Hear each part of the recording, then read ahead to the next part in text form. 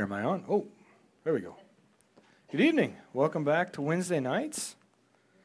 For any of you that made it out to the New Year's Eve service, unfortunately, we were sick at my house, but thank you to those of you that did come out, and a special thanks to Jared, who's actually sick tonight. He did a lot of work putting that together, and Kelly did a lot to MC, so very appreciative for those things, and I think according to what we see on Facebook, a lot of people came out and had a good time.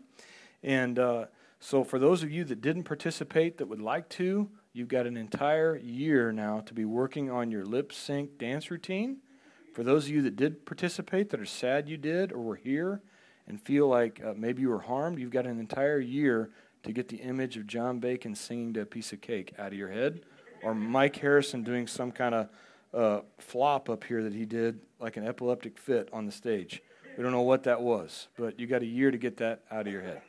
So anyway, this evening we are going to be back into the Gospel of Mark. We're going to be in the 14th chapter, picking up where we left off. But before we do, since it's been some 6 weeks or so since we were here on Wednesday nights and in the book of Mark, I just wanted to do a quick recap of where we have been. That through the first 10 chapters of the book of Mark, really the key theme or word you'd take out of that is immediately, that the book moves along very quickly. But when we arrived to the 11th chapter, we saw things take a turn in terms of speed. That from chapter 11 through 15, really it covers the Passion Week of Jesus. So that time from his entry triumphantly into the city through his death, burial, and resurrection are really covered in this next section. So it really slows down quite a bit in terms of speed. And if we looked at chapters 11 and 12, we see after Jesus enters triumphantly, we then see him in the temple courts and he's being questioned. He's being questioned there mainly by the Sadducees and the Pharisees. And as well as him being questioned, you see him really with a large crowd of people gathered around him. Because at this time, with this Passover week, the population in the city of Jerusalem had swollen to some 2.5 million people. So it's really grown significantly, and there are a lot of people around that are listening to this interaction going on between Jesus and his questioners. And then moving on into chapter 13, we see what is known as the Olivet Discourse, which is essentially the last formal teaching of Jesus on the Mount of Olives, which brought us up to where we finished off last time in the first portion of chapter 14. And really, the 14th chapter of the book of Mark, if you wanted to break it down into 4 different sections, what you would see is 4 different people or groups of people acting upon Jesus. This is the longest chapter in the book of Mark. So in this, if you broke this down, you'd first of all see the folks that make up the Sanhedrin, the leadership of the Jewish religion, acting against or plotting against Jesus in order to put him on trial and do away with him. And that was covered in verses 1 and 2 and then picks up again in 53 through 65. The next person you see acting upon Jesus is Mary, the sister of Lazarus. And in verses 3 through 9, which we covered last time, we see Mary anointing Jesus. Not only anointing him as king, but also anointing him for his burial. Thirdly, we've got Judas betraying Jesus. And we see the prediction of that in verses 10 through 12, and then we see the fulfillment of that later on in the chapter in 43 through 51. And lastly, we see Peter denying Jesus, which is going to be prophesied about or predicted in verses 26 through 31, which we'll cover tonight, and then fulfilled in verses 66 through 72. So this kind of gives you an outline or a breakdown of this 14th chapter of the main characters and who is acting upon Jesus. But what's important to take away from last time as we move through is that in spite of the efforts of the leaders, in verses 1 and 2, we saw the leaders of this Sanhedrin, they really did not want to crucify Jesus during this week because of the crowds we just talked about, and because Jesus was very popular with the crowds. Because he was always railing against these leaders, they loved it, right? Anytime somebody's railing on a leader, we're all in, and they were very much like this. So they didn't want the crowds to be there for fear that they might riot. But as we see with God's plans, the plans of men really don't have much to do with when it comes to going head-to-head with God. So we see that Jesus is going to fulfill what is laid out in Exodus chapter 12, and he is going to be the Passover lamb. So with that being said, with our introduction, let's move on into the first section tonight. All right, in this first section, I've entitled A Supper of Symbolism. So if you make your way to Mark 14, we're going to pick up in verse 22 as the Lord's Supper is going to be instituted, and we'll read through 25. And as they were eating, Jesus took the bread and blessed and broke it and gave it to them and said, "Take, eat, this is my body." And then he took the cup, and when they had given thanks, he gave it to them, and they all drank from it. And he said to them, "This is my blood of the new covenant, which is shed for many. Assuredly, I say to you, I will no longer drink of the fruit of the vine until the day when I drink it new in the kingdom of God." So this is a familiar passage to most of us. This is the Lord's Supper being instituted. And what, at first, as I read through this, to be honest, I didn't get a whole lot out of it because growing up in denominational Christianity, I've taken the Lord's Supper a lot of times. I've been around where the bread's been broken and the grape juice is passed out. And it's one of those things that almost becomes routine. And I know that it's a time for me to reflect and think about how bad I am, which doesn't take me long. It's pretty quick and easy for me to think about how many ways I've screwed up. And then this is a time for me to ponder how I can be better, right? But what I want to do is I really want to set the stage for what does the Jewish Passover look like? What is this time where Jesus is spending this meal with these men? If he's taking the time to break bread and actually lay this out, what does this look like in the Jewish tradition? And what I found is really quite surprising, at least it was to me.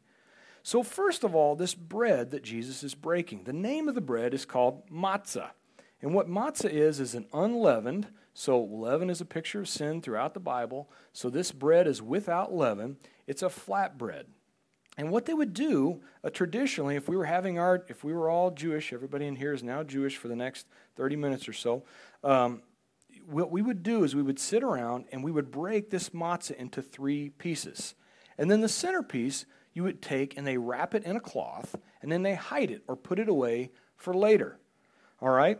And this centerpiece is called, I'll try not to butcher this too bad, the afikomen, which is Greek for the coming one. All right? So this bread piece is hidden away until the end of the dinner where it's then brought out, this coming one is then brought out and shared as this final morsel. So this is the piece of bread that Jesus is breaking and sharing with these men. Now I think you can start to draw some parallels in your mind, right? That this piece of bread, which is unified and all together, is broken up into 3 pieces. There's some significance to that number as we think about the Trinity. And this one piece is taken away from the other 2, and it's wrapped up and it's put away. And in some Jewish families, it was not only just put away, but the kids would even make a game out of it, and they try to find, like Elf on a Shelf, where's this thing at in the house, right? So they would go about searching. They would seek to try to find the coming one until they found it, and then they would bring it back and they would share in this together. So you'd see a larger significance now as we start to put the pieces of the puzzle and this symbolism together of what this truly means. The next piece I want to point out is that at our traditional Jewish dinner, we've got something on the table called a zeroah.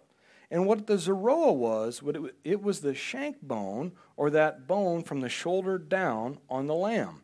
And this is roasted and laid out on the table, but not broken. It's only removed from the joint and laid out. So even if you weren't of the Orthodox Jewish faith or sect, and you don't like lamb for your Passover dinner, maybe you've made chicken instead, that at every Jewish table they would still go ahead and roast this zeroah, this shank bone, and lay it off to the side. And this would be on the table for our Jewish dinner. Now what's the significance of this? Right? That in Exodus chapter 12:46, we're told there that the Passover lamb was to have no bones broken. That the bones are just to be pulled away, not broken. So here's this unbroken zeroah. If you would turn with me back to Isaiah 53, which is a passage that speaks of the Messiah, but I want to read verse 1. for you. So Isaiah 53, verse 1, and what it says here is that who has believed our report, and to whom has the arm of the Lord been revealed? Now, what's interesting about this passage is the arm, if you went back to the Hebrew, is the word Zeroah. So what it's saying here, if I reread this, is who has believed our report, and to whom has the Zeroah of the Lord been revealed? So right here, laid out on our Jewish Passover table, is this arm of the Lord, this Zeroah. And who has this been revealed to, right? This is something that's been hidden, this meaning, to folks that don't believe in Jesus. So all these symbols laid out on the table. And then we look at Psalm 22, if we flip just a little bit back, but keep your finger on Isaiah 53, that in Psalm 22, verse 14, as David is, through the Holy Spirit, is really giving this messianic psalm, in verse 14 he says, I am poured out like water, and all my bones are out of joint. My heart is like wax, it is melted within me. So all the Messiah's bones are out of joint. So here's this bone being taken out of joint, laid out here on the table, unbroken. And while the bread is broken per se, as Jesus breaks this apart, though no bones were broken, if you look at Isaiah 53, and you kept your finger in there, we see that in verse 5, but he was wounded for our transgressions. He was bruised for our iniquities. The chastisement for our peace was upon him, and by his stripes we were healed. So we see this bread, or his body, being broken open by the stripes that were laid across his back. So you start to get this sense, and these images begin to come to our mind of what these different pieces really mean as Jesus is breaking this apart and making this new covenant with these people. So then if we move on past that and we go back to chapter 14, if the bread has such significance, and even the bones or the bone of the lamb has such significance, what then are these cups? So if we look at verse 23, and we see, and then he took the cup and he gave thanks and he gave it to them, and they all drank from it. Well, the cup that they drank from was in fact not a cup, it was 4 cups. And each cup filled with wine to signify blood had a different meaning. The first cup, called Kiddush, which you would drink at the beginning of your meal, was for sanctification. And the word sanctify meaning to set apart. So the people of Israel, the Jewish people, were to be set apart from everyone else, from all the surrounding nations. They were to be set aside, to be shown that God, in all his power and all his might, so that it would actually draw other people to the Lord, right? So this cup called Kiddush is for sanctification. The second cup is the cup of plagues, or the cup of wrath, would be passed around while they were eating. And this cup was to signify the plagues that they had been performed by God in Egypt, so that Pharaoh would let the people go, let Israel leave and depart. So then thirdly was the cup of redemption. And this would be a cup that as you're wrapping up dinner would be passed around. All right? And then fourth and the final cup is the cup of praise at the end of the meal. When everything's all wrapped up, we've got the cup of praise. What's interesting about this is the cup that Jesus would have stopped at would have been this third cup, the cup of redemption. So now as we think about that and we reread, and he says, and said in verse 24, and he said to them, this is my blood of the new covenant, which is shed for many. And if we were to look at Matthew's account, and a parallel account in Matthew 26:28, it would add, for the remission of sins.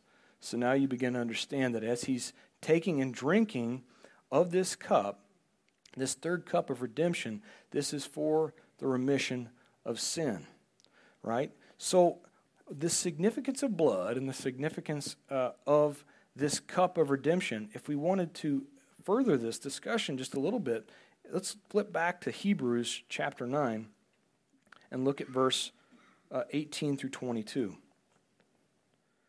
So in Hebrews 9, verse 18 through 22, we see, and therefore not even the first covenant was dedicated without blood. For when Moses had spoken every precept to all the people according to the law, he took the blood of calves and goats with water and scarlet wool and hyssop and sprinkled both the book itself and all the people, saying, This is the blood of the covenant, which God has commanded you. Then likewise he sprinkled with blood both the tabernacle and all the vessels of the ministry. And according to the law, almost all things are purified with blood, and without the shedding of blood there is no remission. So the importance of this cup of redemption is that without it, without the blood of Jesus, there is no remission of sins. Now this seems kind of bloody and gross, and why do we have all this? And to just end this flipping through, I want to bring you back to Leviticus chapter 17 and look at verse 11, because I do think this sums this all up to the importance that blood plays.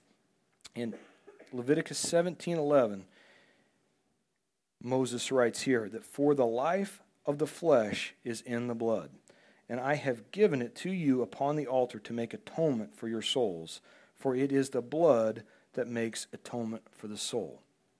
So let me just go back through that. For the life of the flesh is in the blood. Your very life, what makes you up, is actually in your blood. If you want to get technical about it, your DNA is in your blood. What makes you, you is in your blood. What also makes you faulty is in your blood. The good that makes you good, the bad that makes you bad, it's all right there, right in our bloodstream. And what we need, and what this covenant and what Jesus is trying to explain to us, is what we need is a glorious blood transfusion. Because the fact of the matter is, we don't have a nurture problem. As Mike has said time and time again, we have a nature problem. The reason I have a sin issue is because I have this DNA in my bloodstream. This is what has infected me, right? And this is the reason that blood plays such a significant role in why we needed this new covenant. Because there was no way for us to do enough with our own physical works through the law. What it proved is we could not do enough on our own to get this blood transfusion, because the problem is really in here, right? And in Jeremiah 31:31, this is really a fulfillment of that, of what some 700 years earlier he wrote. Is it in Jeremiah 31, verse 31, he said, "Behold, the days are coming, says the Lord, when I will make a new covenant with the house of Israel and with the house of Judah." And that's really what we're seeing here, that behold, the days have come where I will make a new covenant. Because the old covenant just would not cut it. So as we look at the supper, the Lord's Supper, which is really, at least for me, for a long time, was easy to just gloss over, not intentionally, just because I didn't understand it.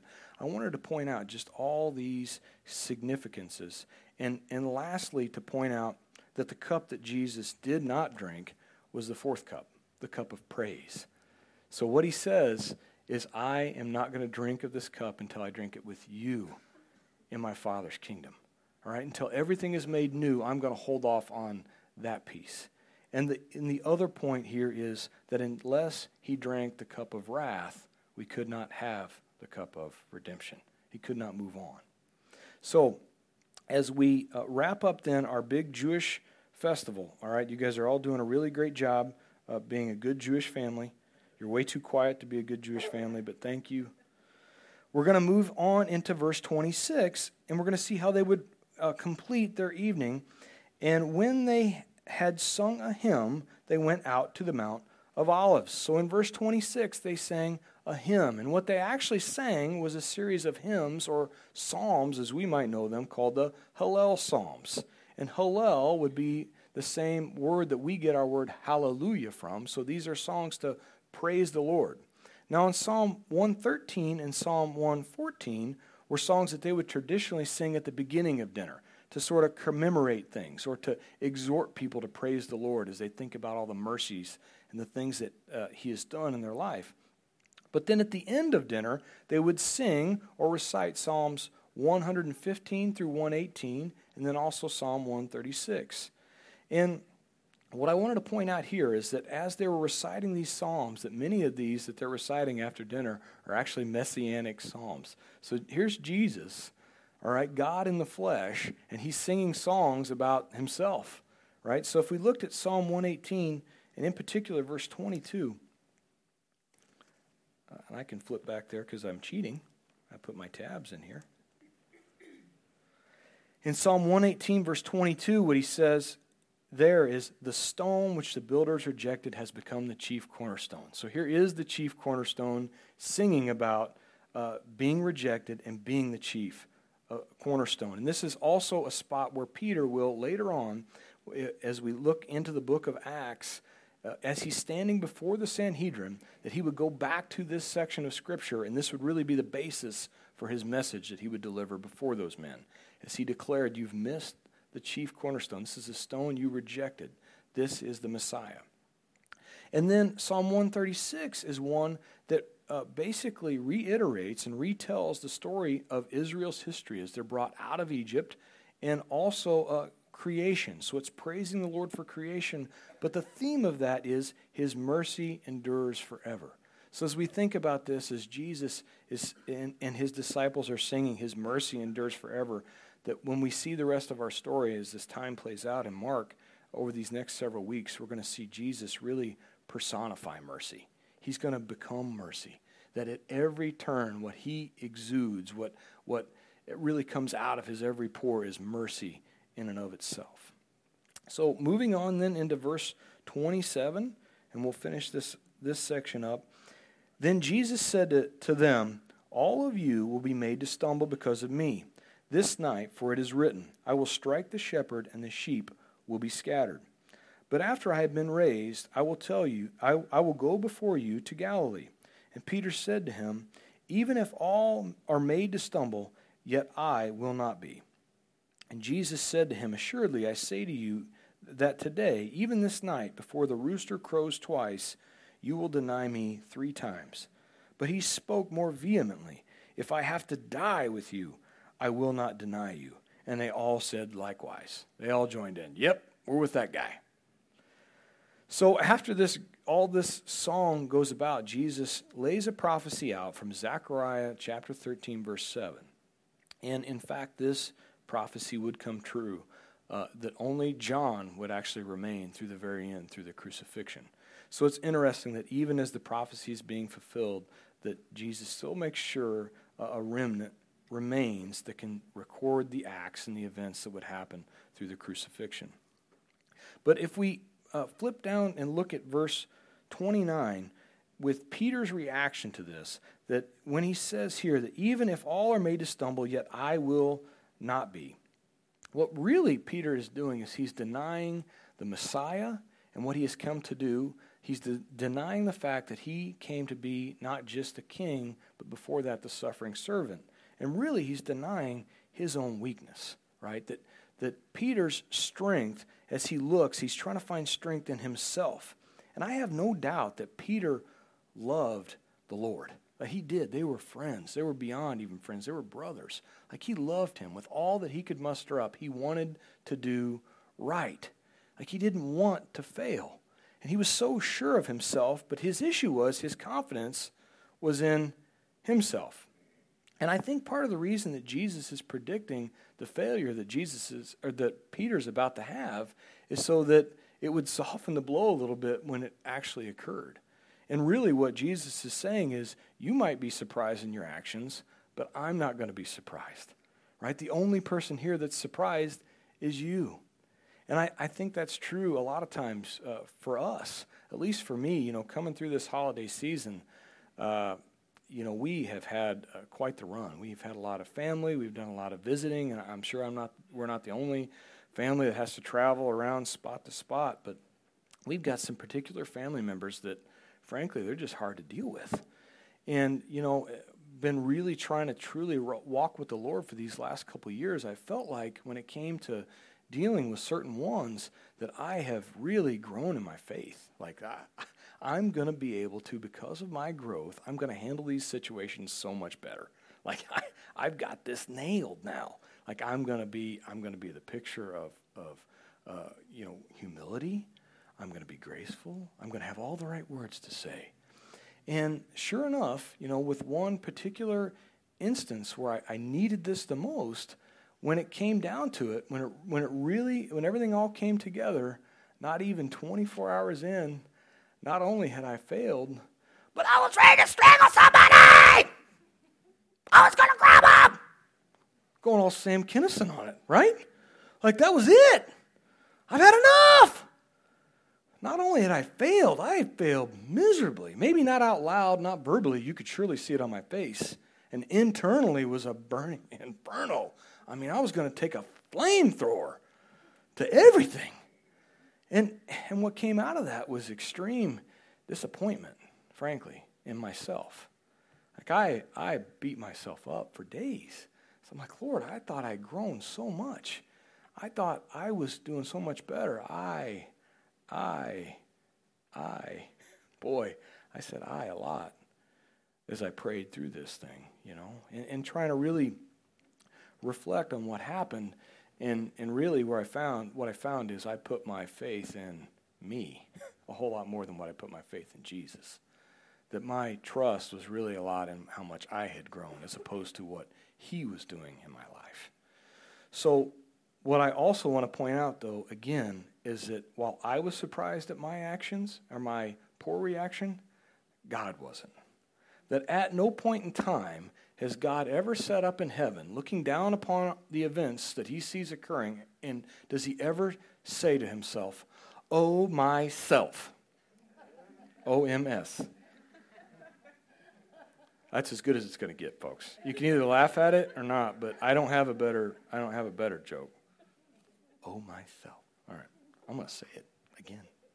He never says that. See, God is never surprised. He's never shocked. He knows exactly what point we're at. He knows exactly how far along we are.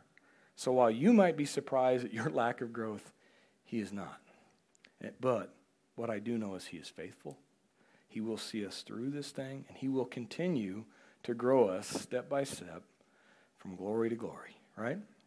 So as we move on, Peter's surprised at his actions, but God is not. Now, lastly, as we move then out of this feast time, we sung our Hallel hymns, and now Jesus takes all the disciples, minus Judas at this point, he's departed, to the Garden of Gethsemane. And we pick back up in verse 32. And then they came to a place which was named Gethsemane. And he said to his disciples, "Sit here while I pray." And he took Peter, James, and John with him, and he began to be troubled and deeply distressed. And then he said to them, "My soul is exceedingly sorrowful, even to death. Stay here and watch." And he went a little further and fell on the ground and prayed that if it were possible, the hour might pass from him. And he said, "Abba, Father, all things are possible for you. Take this cup from me. Nevertheless, not what I will, but what you will." And then he came and found them sleeping. And he said to Peter, "Simon, are you sleeping? Could you not watch 1 hour? Watch and pray, lest you enter into temptation. The spirit is indeed willing, but the flesh is weak." And again he went away and prayed and spoke the same words. And when he returned, he found them asleep again, for their eyes were heavy, and they did not know what to answer him. And then he came the third time and said to them, "Are you still sleeping and resting? It is enough. The hour has come. Behold, the Son of Man is being betrayed into the hands of sinners. Rise, let us be going. See, my betrayer is at hand."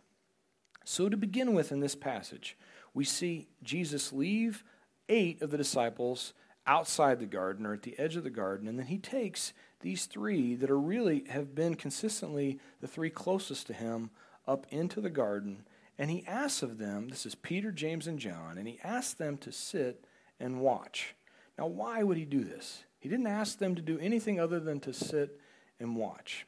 And at least for me, the passage of Scripture that really came to mind as I thought about this is that in Job, in the 2nd chapter, verses 11 through 13, this is really the highlight for his friends, his frenemies, if you want to call them that, in the book of Job.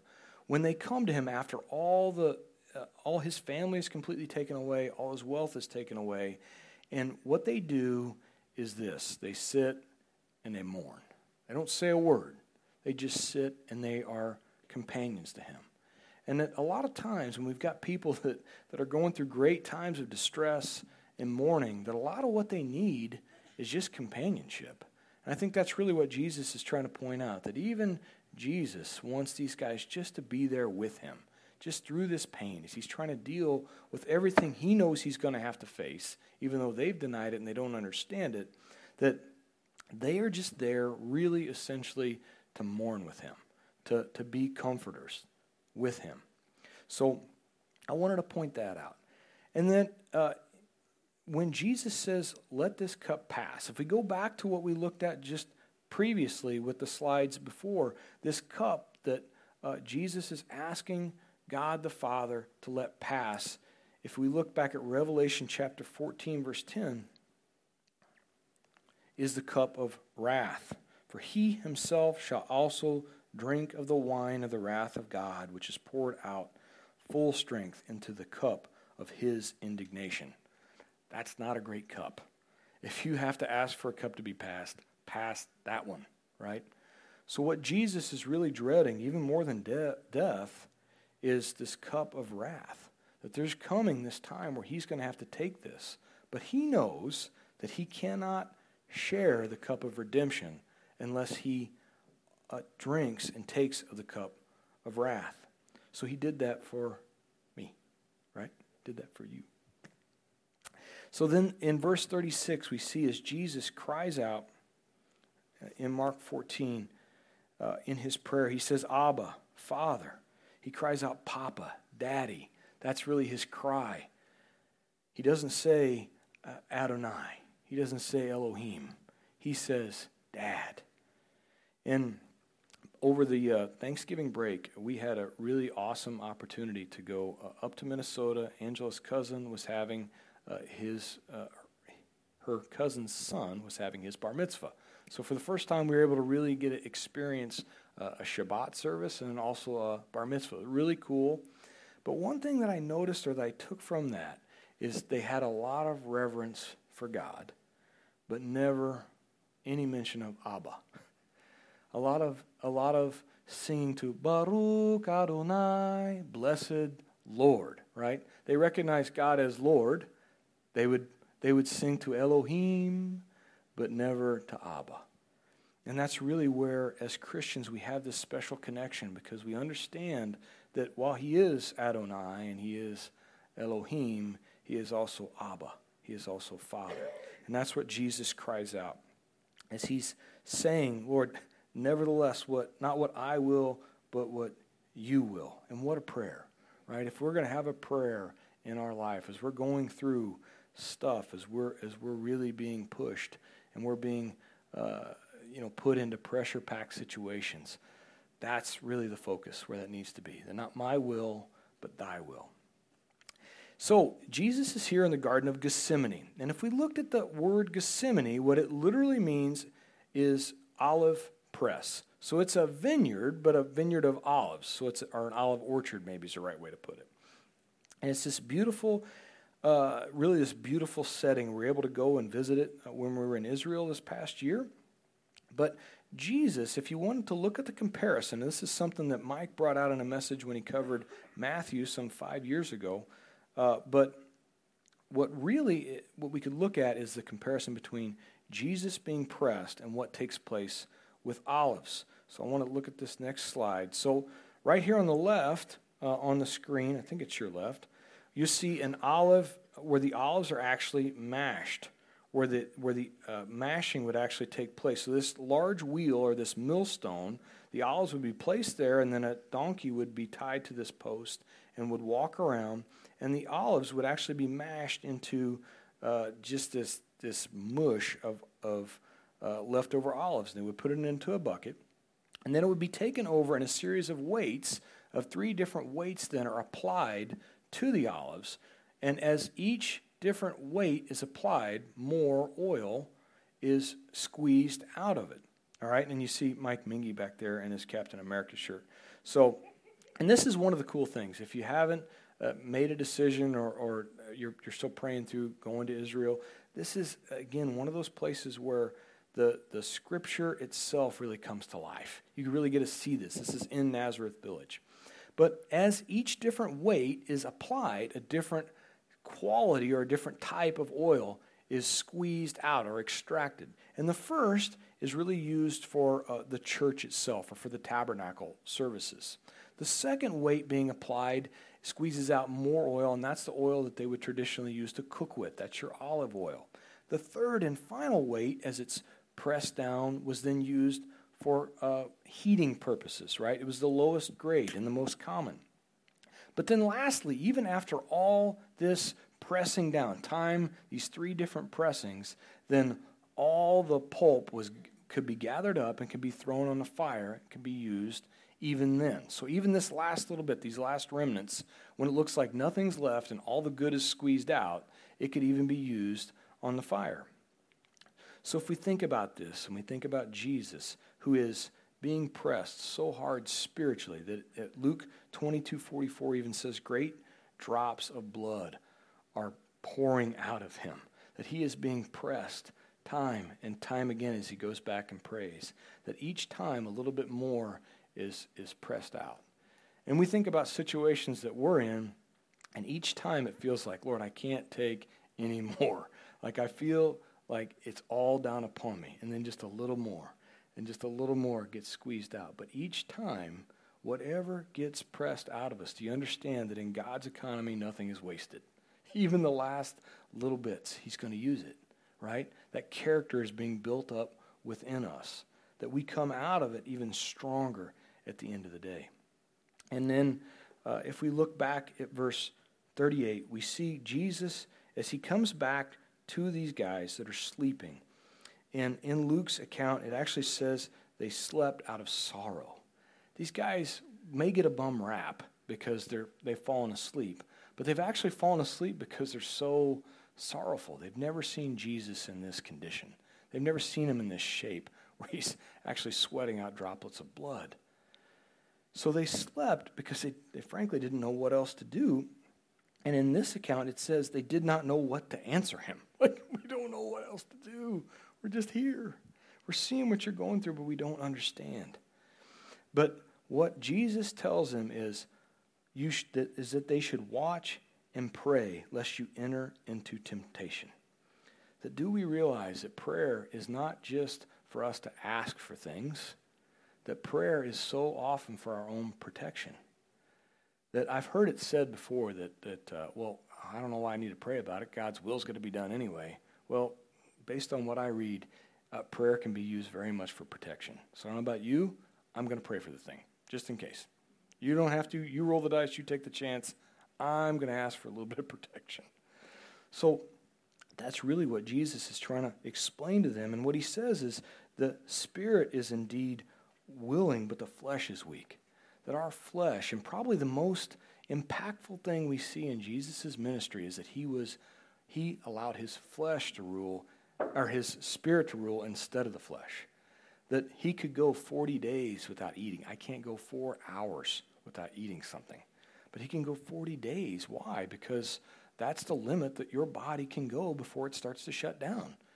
I Googled it, folks. It's got to be true. But that's it. That right at that 40-day mark is the limit that you can go before you start having permanent physical damage. But we can't get there. Why? Because our flesh is weak.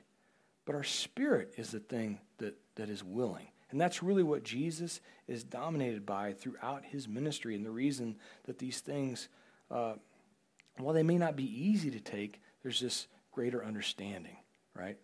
So as we look at all this different symbolism and we try to pull it all together, we see the fact that Jesus is not surprised when we fail, but he also gives us a prescription that we can follow, that we can succeed. That through prayer and through understanding, that through praying that the Spirit would be first in our lives instead of the flesh all the time, that this is the way that we're going to be protected. So, Heavenly Father, thank you so much for, thank you so much for the new covenant. Thank you for your blood that was poured out for me. Thank you, Father, that you spared me from the cup of wrath, and you instead offered the cup of redemption. I praise you, Father, for that, because without that glorious blood transfusion, we are so very lost. And I thank you, Father, that you don't expect any more out of me than what I can possibly provide. That, Lord, while I may have these great ideas of grandeur about what I can do, that you see me for what I am, and you still love me. You love me anyway. So I praise you for that, Father, and I pray that as we make our way through the backside of this holiday season, and we're on this verge of the new year with 2018 before us, that this would be a time that we would commit this year to prayer, for supplication, sure, to ask for things, to thank you and to praise you, yes, but also for protection. And I do pray for that for our church as we grow, that you would protect us, Father, as much from ourselves as anything else.